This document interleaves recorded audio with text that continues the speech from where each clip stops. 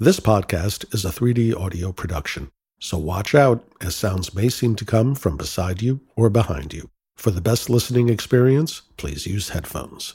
Vivi Valdez popped a gummy bear into her mouth as she settled in for her fourth evening of low-key surveillance. It was one of her favorite parts of the job. She was alone, free to proceed as she liked. On the first day, she had identified an office suite across the street from her target that emptied out by 6 p.m. Since then, she'd spent the evening sprawled on industrial carpet in front of a picture window with eyes on the entrance to the Genetic Research Institute of Toronto. She'd hacked Grit's closed-circuit security cameras in the lobby so she could watch their feed from her phone and made note of every entrance and exit, cross-referencing with her list of Grit's staff and associates. On the second night, she'd broken in. That had been a fun evening, figuring out the weaknesses in each level of high-tech security. Once she was in, though, Vivi had found the labs kind of creepy. She had stolen classified information from, at last count, 4 hostile nations, and she was very comfortable sneaking around in the dark. But the lab was full of things she couldn't interpret. Equipment humming through the night, screens showing what were either elaborate screensavers or magnifications of very tiny organisms reproducing as she watched, glowing liquid, actually glowing, that she imagined would do horrible things to anything it touched, or possibly turn her into an angst-ridden superhero. Vivi's initial brief was too vague for her to figure out what she was looking for in that morass, so she had planted a bug in the office of Dr. Nathaniel Sturgis, director of research, and gotten the hell out, with plans to return once she had more intel. Now Sturgis's droning voice was feeding directly into her earbud as he dictated a report. Distribution mechanism appears to have been effective. Evidence indicates the process was initiated after fewer than 6 hours, causing the predicted responses. Vivi couldn't tell if he was talking about an amoeba or a person, but it sounded sinister. So she made a note of the timestamp to flag this section for the analysts at Langley. At this point, Sturgis's voice was enough to trigger her gag reflex. 2 days of listening had convinced Vivi that he was a pig, dismissive of undergraduates, bullying of research assistants, and a self-satisfied name-dropper with anyone he thought he could get something out of. But he was mentioned by name in the Level 2 surveillance directive, and he was annoyingly cagey about a lot of his research. Vivi was betting that when she got her expanded orders, they would include nailing him for something juicy. Realm presents Orphan Black, The Next Chapter, starring Tatiana Maslany. Episode 1. Calling all lovers of mystery and fans of a good story. If you haven't already heard me talk about June's Journey, you're in for a treat. It's time to don your detective hat in this free hidden object mobile game that delves into the captivating journey of June Parker, a self-proclaimed detective on a quest to unravel the mystery surrounding her sister's untimely death. In June's Journey, you get to play as June, deciphering clues and unveiling secret plots within thousands of beautifully illustrated scenes. And did I mention it's set in the glitzy 1920s? New chapters are added weekly, so you will never run out of new thrills to uncover, and you can also personalize and decorate your very own Orchid Island where the story takes place. How sharp are your detective skills? Find out when you download June's Journey on your Android or iOS device, or play online via Facebook Games. Your detective journey awaits.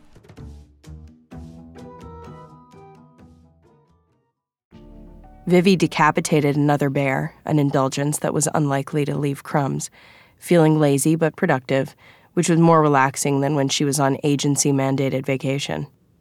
She loved the buzz of being on the job. Even if Canada was technically a friendly nation, maybe especially because Canada was a friendly nation, any mistakes would have consequences. Vivi's phone rang, a muted burbling that told her it was Arun. She rolled away from the window, bounced to her feet, and tapped in her code. Valdez, minimally secure line, she answered. Hey, kiddo. How's Canada treating you? Vivi grinned but kept it out of her voice. A little too cold for me, and way too polite. The language isn't giving you any problem? Arun's voice was a shade too innocent, but Vivi couldn't help taking the bait. This is Ontario. Still, Arun commented mildly. You never know when you might run into some French. Vivi rolled her eyes. Her lack of facility with languages was a running joke in their unit. If only she could fake her way through a foreign language as well as she could another persona, she'd be the perfect chameleon. At least when I do a British accent, I don't sound Australian. What do you mean, mate? Arun said. My British accent is brilliant, what? It was a stupid joke that they'd been telling each other with variations for years, ever since that incident in Cape Town, but Vivi still felt the urge to giggle. She stomped it down. I've got a link into the closed-circuit TV in the lobby and a bug in the director's office, she said, and then, because it sounded too sudden, and I haven't heard any French yet. Arun instantly switched to serious. Any indications so far? Sturgis was on the phone yesterday reassuring someone that the project was on schedule and that he was seeing as expected results of the live test. Could be anything, Arun commented. Sure, but Sturgis was all coy about not mentioning the project name. He even asked if they could give it a code designation. Arun guffawed, and Vivi let herself smile into the phone, knowing he couldn't see her. Heavens preserve us from amateurs, he said. Of course, Vivi went on, and this time she couldn't keep the bubble of conspiratorial joy from her voice. He had his secretary place the call, so I know he was talking to Greg Kurtzman, civilian liaison officer in the Bureau of Unconventional Weapon Protocols. There was a silence on the other end of the call. Ministry of Defense, Arun said at last. Is that what this is about? A chill slithered down Vivi's spine. Some kind of bioweapon? Arun cleared his throat. As I told you Monday, I got this handed to me from another agency that was looking to get eyes on this facility ASAP, so I didn't have the details. An hour ago I was briefed, although they're maintaining compartmentalization on some of the intel. He paused, and Vivi, hovering on the balls of her feet as she waited, had to bite her lip not to prompt him. There was a biological incident in Boston last week. Some people with links to the agency got sick. So far, no fatalities. Vivi was stunned. They carried out an attack in the States on agents? Not okay. Not on her watch. Not agents. Arun seemed unusually uncomfortable. Family. That was, if anything, worse. Vivi's parents were dead, in the line of duty, both of them, and she had no other close family, but the implications were still terrifying. If someone was willing to attack civilians to target the agency, that might explain something else. Vivi took a deep breath, reorganized, reclaimed her cool competency. This morning, Sturgis left the facility at an unusual hour. I trailed him, expecting to end up at a cafe, but he went straight to a subway station. She left a breath-long pause for drama. To use the payphone. Suspicious indeed, Arun agreed, but hard to listen in on. Vivi grinned. I had a directional mic. It looked like a dangly dark earring, and if she could point it in exactly the right direction, it picked up recordable sound from a surprising distance. Of course, I only got his side of the conversation, but he was extremely agitated. Vivi prowled the dark room, ruffling her auburn curls as she spoke. He said that he had looked more closely at the genomes, and now he understood, and he was furious, and, I think, scared. Desperate, maybe. He kept saying, I didn't sign up for this, and I trusted you, and what were you thinking, and he said something about a tag. Like genetic markers, maybe? Arun asked thoughtfully. Maybe, Vivi agreed quickly, wanting to move on past the part where she hadn't been able to hear the whole sentence. But the best part was the ending. He said, if anyone comes after me, you'll never get it. Arun was silent on the other end of the line. Do we know anything else about what happened? Vivi asked. If there was an attack on families, why don't we have the whole goddamn cavalry here laying waste to the place? It's complicated, Arun said. Vivi could imagine him rubbing the back of his neck. As I said, no fatalities so far, and they're not even 100% sure that it was an attack. In fact, you might as well know. When my friend asked the agency to look into the illnesses, the boss said there wasn't enough evidence. This inquiry is unofficial, a favor. Arun's voice sounded rueful now. That's why there's less background than usual. Why is your friend so sure it was an attack? Are they a doctor? She isn't sure, but she said it was too suspicious to ignore. Apparently, a small group became ill suddenly, almost at the same time, with an illness that has not yet been identified. The thing is, only agency-related people have gotten sick. No one else, no doctors, roommates, co-workers. They still don't understand the vectors, but the combination of unknown illness and such a precisely affected group is raising all kinds of flags. Okay, Vivi answered. What about this place? Knowing he couldn't see her, she gestured at the shiny glass box of the Institute across the street anyway. Nothing too clear, which is why you're there, on your own, watching them quietly. He paused. You are watching quietly, right? So far, Vivi growled. I'm inclined to up the volume at this point. If the director is talking that way to the Ministry of Defense, then I am too. I want you back in there tonight. Vivi grinned. Remember, this is still circumstantial, Arun said firmly. It's possible it was accidental, coincidental, something other than a fucking attack on the intelligence community of a friendly foreign nation. A pause, maybe for him to collect himself from an unusual display of emotion. If it wasn't an accident, we need to know who ordered it. I was imagining some rogue actor or deep-cover foreign operative within the research group. But the call to Kurtzman suggests the Canadian government could be skating on thin ice. And if Sturgis is getting cold feet, he's likely got something to hide. Arun paused. Go find it. My pleasure, Vivi said, baring her teeth. Should I target Sturgis for interrogation? Not yet, Arun said. Given the friendly nation status, we want to keep this stealth for now. Find out if we're dealing with a weapon or a fuck-up, and certainly anything about an antidote. Antidote, Vivi thought, was one of those words you never wanted to have to use. Understood, she said, her pulse speeding as she readied herself for action. Be careful, okay? What? Vivi asked. She wasn't sure whether she was pleased Arun was worried about her, or annoyed that after all the missions they had partnered on, he didn't think she could take care of herself. I'm just saying, I wouldn't want to mess with this stuff, Arun answered.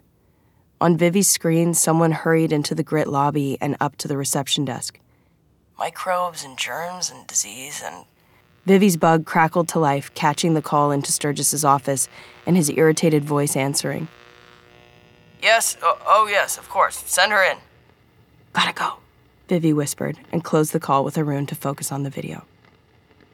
The resolution on the security cameras wasn't great, but something about the woman drew her eye. Vivi couldn't figure out quite what. She was annoyed to see someone come into the offices so late. It was nearly 7. Based on her last few nights of observation, the Grit staff seemed to be a pretty 9-to-5 bunch. She hadn't been expecting any evening meetings, and she was eager for everyone to clear out so she could get in there. But maybe this was part of the secret project. Her heart was still pounding from Arun's last warning, but more than anything else, she wanted to clear up the uncertainty and find out exactly what she was up against. She waited impatiently for the woman to get to Sturgis's office and was rewarded by the sound of the door opening. Sturgis going out to the anteroom to greet her, and then their voices as they returned in mid-greeting. Honor. I've been following your research for years. The pleasure is mine, Dr. Niehaus. I'm quite impressed with what I know of your work. Vivi scribbled down the name, with a question mark about the spelling. Thank you. Niehaus sounded surprised, maybe even suspicious. Since I only recently finished my doctorate, I haven't had a chance to publish as much of my research as I'd like yet. Of course, I understand. Vivi could picture Sturgis waving his hands genially. And I'm sure the adjunct job doesn't leave you much time. That's why I was so pleased you applied for this position. Tell me, why are you interested in working at Grit? I'm looking to get into something more research-intensive and more engaged with real-world issues. Get out of the ivory tower, you know? Niehaus said. Her voice was interesting, a little older sounding than Vivi had expected, with a touch of hoarseness as though she smoked. And was that a faint trace of an American West Coast accent? Vivi whispered, "Ivory tower," into the darkness, copying Niehaus's vowel sounds experimentally. "I want to get my hands dirty," Niehaus went on. "I want to work on stuff that matters." Vivi imagined her gesturing her emphasis. "Indeed, indeed," Sturgis boomed genially. This was the nicest Vivi had ever heard him, and her spy senses were tingling again. Was this more of a recruitment than a job interview? "I can tell you that some of the work we do for the Canadian government here at GRID is exactly in your area of interest, and you would certainly be able to get your hands dirty." In the climate-ravaged world of 2072, the city of Piura stands as a miraculous green haven. Piura is a geoengineered paradise that protects its fortunate residents from the global catastrophes of heat domes, fires, floods, and droughts.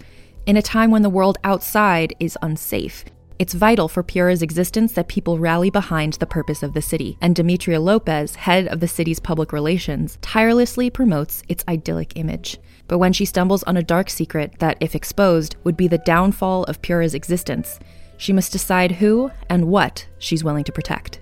From Wondery, the makers of Academy and Dr. Death, The Last City stars actors Ray Seahorn, Jeannie Tirado, and Maury Sterling. Follow The Last City on the Wondery app or wherever you get your podcasts. You can binge all episodes of The Last City early and ad-free right now by joining Wondery Plus.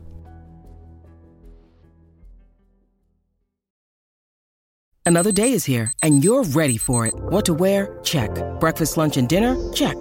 Planning for what's next and how to save for it? That's where Bank of America can help. For your financial to-dos, Bank of America has experts ready to help get you closer to your goals. Get started at one of our local financial centers or 24/7 in our mobile banking app. Find a location near you at bankofamerica.com/talktous. What would you like the power to do? Mobile banking requires downloading the app and is only available for select devices. Message and data rates may apply. Bank of America N.A., member FDIC. Vivi could hear the ooze in his voice as he emphasized every word.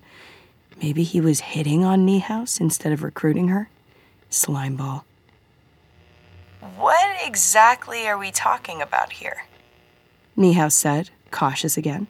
"The job posting was a little vague. I'm afraid I can't give you the details until you sign the NDA. But I can tell you the project is extremely well-resourced and ties into your work on genome mapping and gene-based vaccinations. It matters, as you said, potentially world-changing." Vivi could imagine him standing slowly and working his way around the desk, placing a heavy hand on Niehaus's shoulder. Then Sturgis coughed a little fake cough, and the mental image evaporated. He was still at his desk, and he was nervous about something. "But then, we both know that changing the world can go both ways, don't we? After all, you do have quite a lot of useful experience that doesn't show up on your CV." Vivi raised her eyebrows at the awkward silence, wondering if Niehaus had worked her way through university as an escort or exotic dancer. But then she answered, "I haven't published any of my work on gene-based vaccinations." And Vivi imagined her tilting her head, waiting for Sturgis to explain why he had been stalking her. "Exactly," Sturgis pounced. "Excellent work with real positive potential, but no one is interested in it. This is an opportunity for you to carry forward the research that you haven't published, the work you haven't been able to share, the stuff you've done that's just a little beyond the cutting edge. That is exactly what I was trying to do. Make things better by moving forward. Though, of course, anything with the potential to help people also has the potential to hurt people. But we still have to try, don't we? For science, even if it's terrifying. The science that people are afraid of, and you have some experience with that." Listening, Vivi held her breath. This was the worst recruitment attempt she'd ever heard, but the science that people are afraid of sounded like exactly what she needed to know. "I don't know what you mean by that. the woman said. Vivi winced. If Niehaus was getting recruited to work on a classified project, she was going to have to get a lot better at lying. Come on, Sturgis said. He sounded frustrated that she wasn't playing along. There's no need to pretend. I'm not trying to get you in trouble. I want your help. In fact, I'm a little surprised you don't have your dyad work on your CV. For anyone serious about this kind of work, it's a very impressive credential and quite rare. We're particularly interested in your experience on... I was only there briefly, Niehaus said, cutting him off. And it was a long time ago. Something had shifted in the room, Vivi thought, trying to come up with search terms she could add to dyad to get meaningful results. Genetics, maybe. If the mood had changed, Sturgis gushed on without noticing. We could really use your help. I could really use your perspective on some of the issues that have come up. There are ethical quandaries that your experience at dyad may give you insight into. And this is important work, very important. Believe me, Dr. Niehaus, if you want to have an impact, this is the way to do it. After all, nothing spurs scientific advancement like a clear and present threat. Vivi was listening so hard she was leaning into the hand that pressed the earbud to her ear, not wanting to miss the slightest nuance. What kind of threat? Niehaus asked. She sounded as though the possibility of danger was all too believable. Vivi wondered why.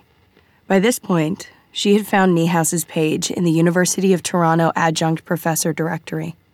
There was no picture, but based on her CV, Cosima Niehaus seemed like a normal researcher. Maybe too normal. Was she a foreign operative that Sturgis had somehow gotten wind of? Sturgis's voice got louder, and Vivi pictured him leaning over the bug-eyed cartoon DNA paperweight where the recording device was hidden. I'm sure you can imagine. I'm sure you've already imagined the technology dyad was working with, but a decade later, imagine what we could do with it. Imagine what other governments might be doing with it. Vivi heard the scrape of a chair like Niehaus was getting to her feet quickly.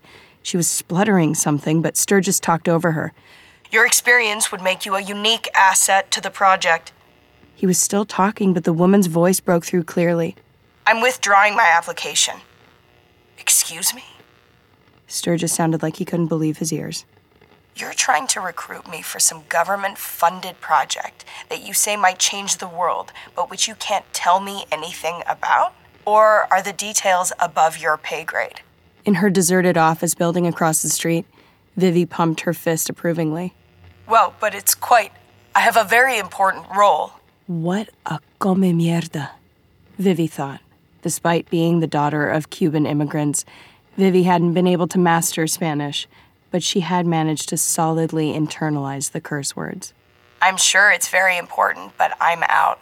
And I know you're not going to listen, but believe me, dyad is not a model to emulate. Wait, Sturgis said. Vivi heard footsteps and cursed silently that this fascinating conversation was about to leave the room. Think about it. This is an amazing opportunity for you. Or do you want to be an adjunct forever? There are worse things. An elegantly timed pause.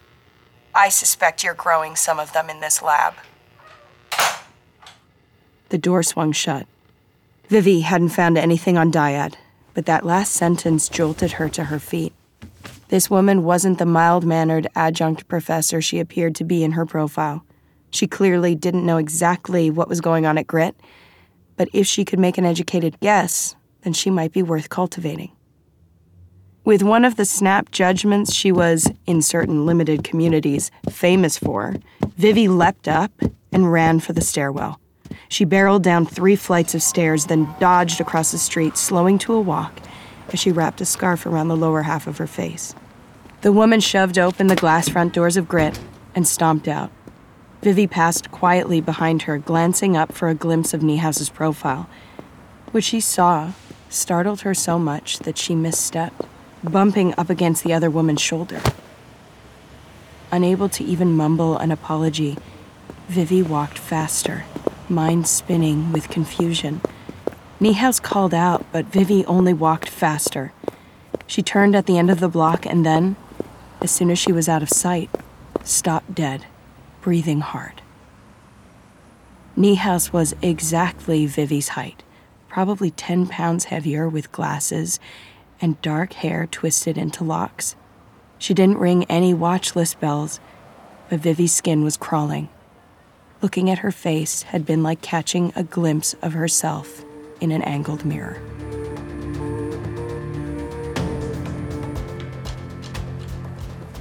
Cosima stared after the woman who had just bumped into her. "Hey!" she yelled. But the woman ignored her, and Cosima's quick anger melted away while she patted her pockets absently to make sure they hadn't been picked. She had bigger problems than some trivial rudeness. Fuck. Cosima's pulse was still racing, fight or flight chemicals coursing through her body, along with disappointment. She had been looking forward to this interview, really hopeful that it would be the break into cutting-edge science that she'd been craving. And instead, still feeling her pockets, Cosima found a forgotten blunt from, she sniffed at it, probably her Paladin's Brew strain. That was something, at least. She lit it up and inhaled as she walked toward where she had parked her bike, trying to calm down. How could he know about Dyad? She had never put it on her CV, never publicized her involvement through her already scant social media presence. Delphine admitted to it, of course. Her involvement had been too public to deny, but she downplayed it, and Cosima never mentioned it anywhere. She inhaled pensively. Sturgis had seemed to think following in Dyad's footsteps was a good thing. And Cosima felt a flare of the old excitement. There was certainly lots of science left to be done. Maybe. But then she remembered how he'd been talking about it. Cosima wasn't sure what was scarier, the idea that foreign nations might be using genetic technology for evil, or the fact that Canada had a top-secret research project studying that same technology. No, she was evading the truly terrifying part, that they were trying to make her part of it. If they knew about Dyad, what else might they know? Nothing. There was no reason to think they knew anything more than that. Maybe there was an old Dyad staff directory online somewhere, or... Cosima jumped as her phone rang, her burner phone. "Hey," Cosima said, taking another deep hit on her joint to compose herself. "What's going on?" "Hey." Sarah sounded, as usual, exasperated and in a rush. "Kira's on her way into the city to see you." What? Any calm the weed had brought evaporated. "We have Charlotte staying with us tonight. It's not really the best time." "I can't deal with her right now, cuz she fights me on everything. She wanted to go into the city anyway, and..." "Into the city? Where are you?" Sarah's tone changed. "Cal and I are trying to patch things up again." Cosima almost laughed. "Oh, I totally see why Kira wants to get out of the way. But can't she stay with Felix or Allison?" Sarah blew air in exasperation. "Colin's parents are visiting, so Felix is out, and Allison's place is such a pain to get to. Kira hates Bailey Down, so it has to be you. You guys have that great basement apartment." "But Charlotte's already there." "It's important, cause, and it's just for a few days." Cosima hesitated, and as always, Sarah knew exactly when she had won. "Cheers, cause I owe you one." "Listen, Sarah, something's just come up." Cosima started hesitantly, but the line was already dead. With something between a growl and a sigh, Cosima stubbed out the joint on her shoe and walked the rest of the way to her bike.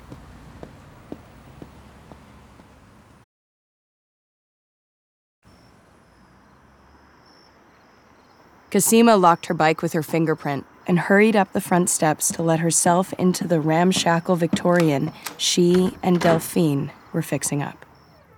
The lights were on in the basement, so Charlotte was already there. The younger clone lived with her foster father, Art. Charlotte adored him, and Cosima thought the relationship had been good for Art and the rest of his family, too. But Charlotte had always indulged her interest in science with Cosima and Delphine. That bond had increased since she started university a year earlier, and on the nights she had late classes or when she had a tough problem set, she would stay over with them. Cosima had spent 2 hours helping Charlotte prep for her organic chemistry midterm last night, and she knew she should go down and find out how it went. But right now, she needed to talk to her wife. She found Delphine in the kitchen, putting the finishing touches on some French version of beef stew. "Smells great," Cosima said, sniffing as she stepped in. In fact, her stomach was too roiled with anxiety for anything to seem appealing at the moment. But now that the kitchen was finished, Delphine had been making an effort to get them out of the Uber Eats habit they had developed during the first stage of the renovations, and she was all in favor. "You think so?" Delphine asked, flashing Cosima one of those shy smiles that, after 6 years of marriage, still sped up her heart. "How was the interview?" Cosima took in a shaky breath. "I think we can assume I'm not getting the job." "Oh no, I'm sorry, chérie." Delphine put down the wooden spoon and turned her full attention to her wife. "It didn't go well?" She handed Cosima the glass of red on the counter, at the same time cupping her cheek to bring her in for a quick kiss. "Oh, they offered it to me," Cosima said around a gulp of wine. "I told them to go fuck themselves." Delphine blinked at her. What happened? Grit is a very well-respected institute. Wait, did Dr. Sturgis make some kind of inappropriate suggestion? I heard some rumors. Ha! Cosima blew out a laugh of relief. No. Well, maybe, but not the kind you think. She took a deep breath. They're up to something there, he said. Delphine waited, then prompted her when she didn't go on. Cosima still hesitated. Can we talk about this outside? Of course, just let me. While Delphine fiddled with the stove, Cosima let her eyes drift around the kitchen. It was the first room they redid when they started renovations on the originally dilapidated house, and it still felt the most like home to Cosima. It was warm, for one thing, while the still under renovation living room was drafty, and the small touches that they had unpacked as soon as it was ready reminded Cosima of the travels she had shared with Delphine as they worked to vaccinate clones all over the world. A spice rack from Brazil, a hanging vase from Japan now offering a single chrysanthemum, the cloth placemats Delphine had brought from her home in Paris. On the wall by the table hung Cosima's favorite picture from their wedding. They were both laughing. It had been taken during Felix's toast. But Cosima was slightly out of focus, drawing the attention to Delphine, sharp and glowing in her beauty. The picture tickled an alert in Cosima's mind, one that only got louder as her eyes dropped to the table, a big wood trestle they'd picked up in Quebec, currently adorned with wildflowers in a vase and candles. Oh, shit. Delphine, it's our anniversary. It is. Delphine agreed, looking back over her shoulder with a smile as she took off her apron. That over-the-shoulder look always killed Cosima. And I was late, and I've got all this shit going on. Delphine was still smiling, and Cosima trailed off. It's all right, chérie. Dinner will wait. Come and tell me what happened. You're listening to Orphan Black, the next chapter, starring Tatiana Maslany. Produced by Realm, your portal to another world. Every 5 minutes, a transplant candidate dies while waiting for a compatible heart, liver, or kidney. Imagine a technology that could provide those life-saving transplant organs for a high price, and imagine what a company would do to monopolize that technology. On a remote island in Lake Superior, a team of geneticists unlocks this holy grail of medicine by reverse engineering the genomes of all mammals, creating an animal with organs perfectly suitable for human transplantation. They envisioned a docile herd animal, but one team member had another, darker vision. This ancestor is anything but docile.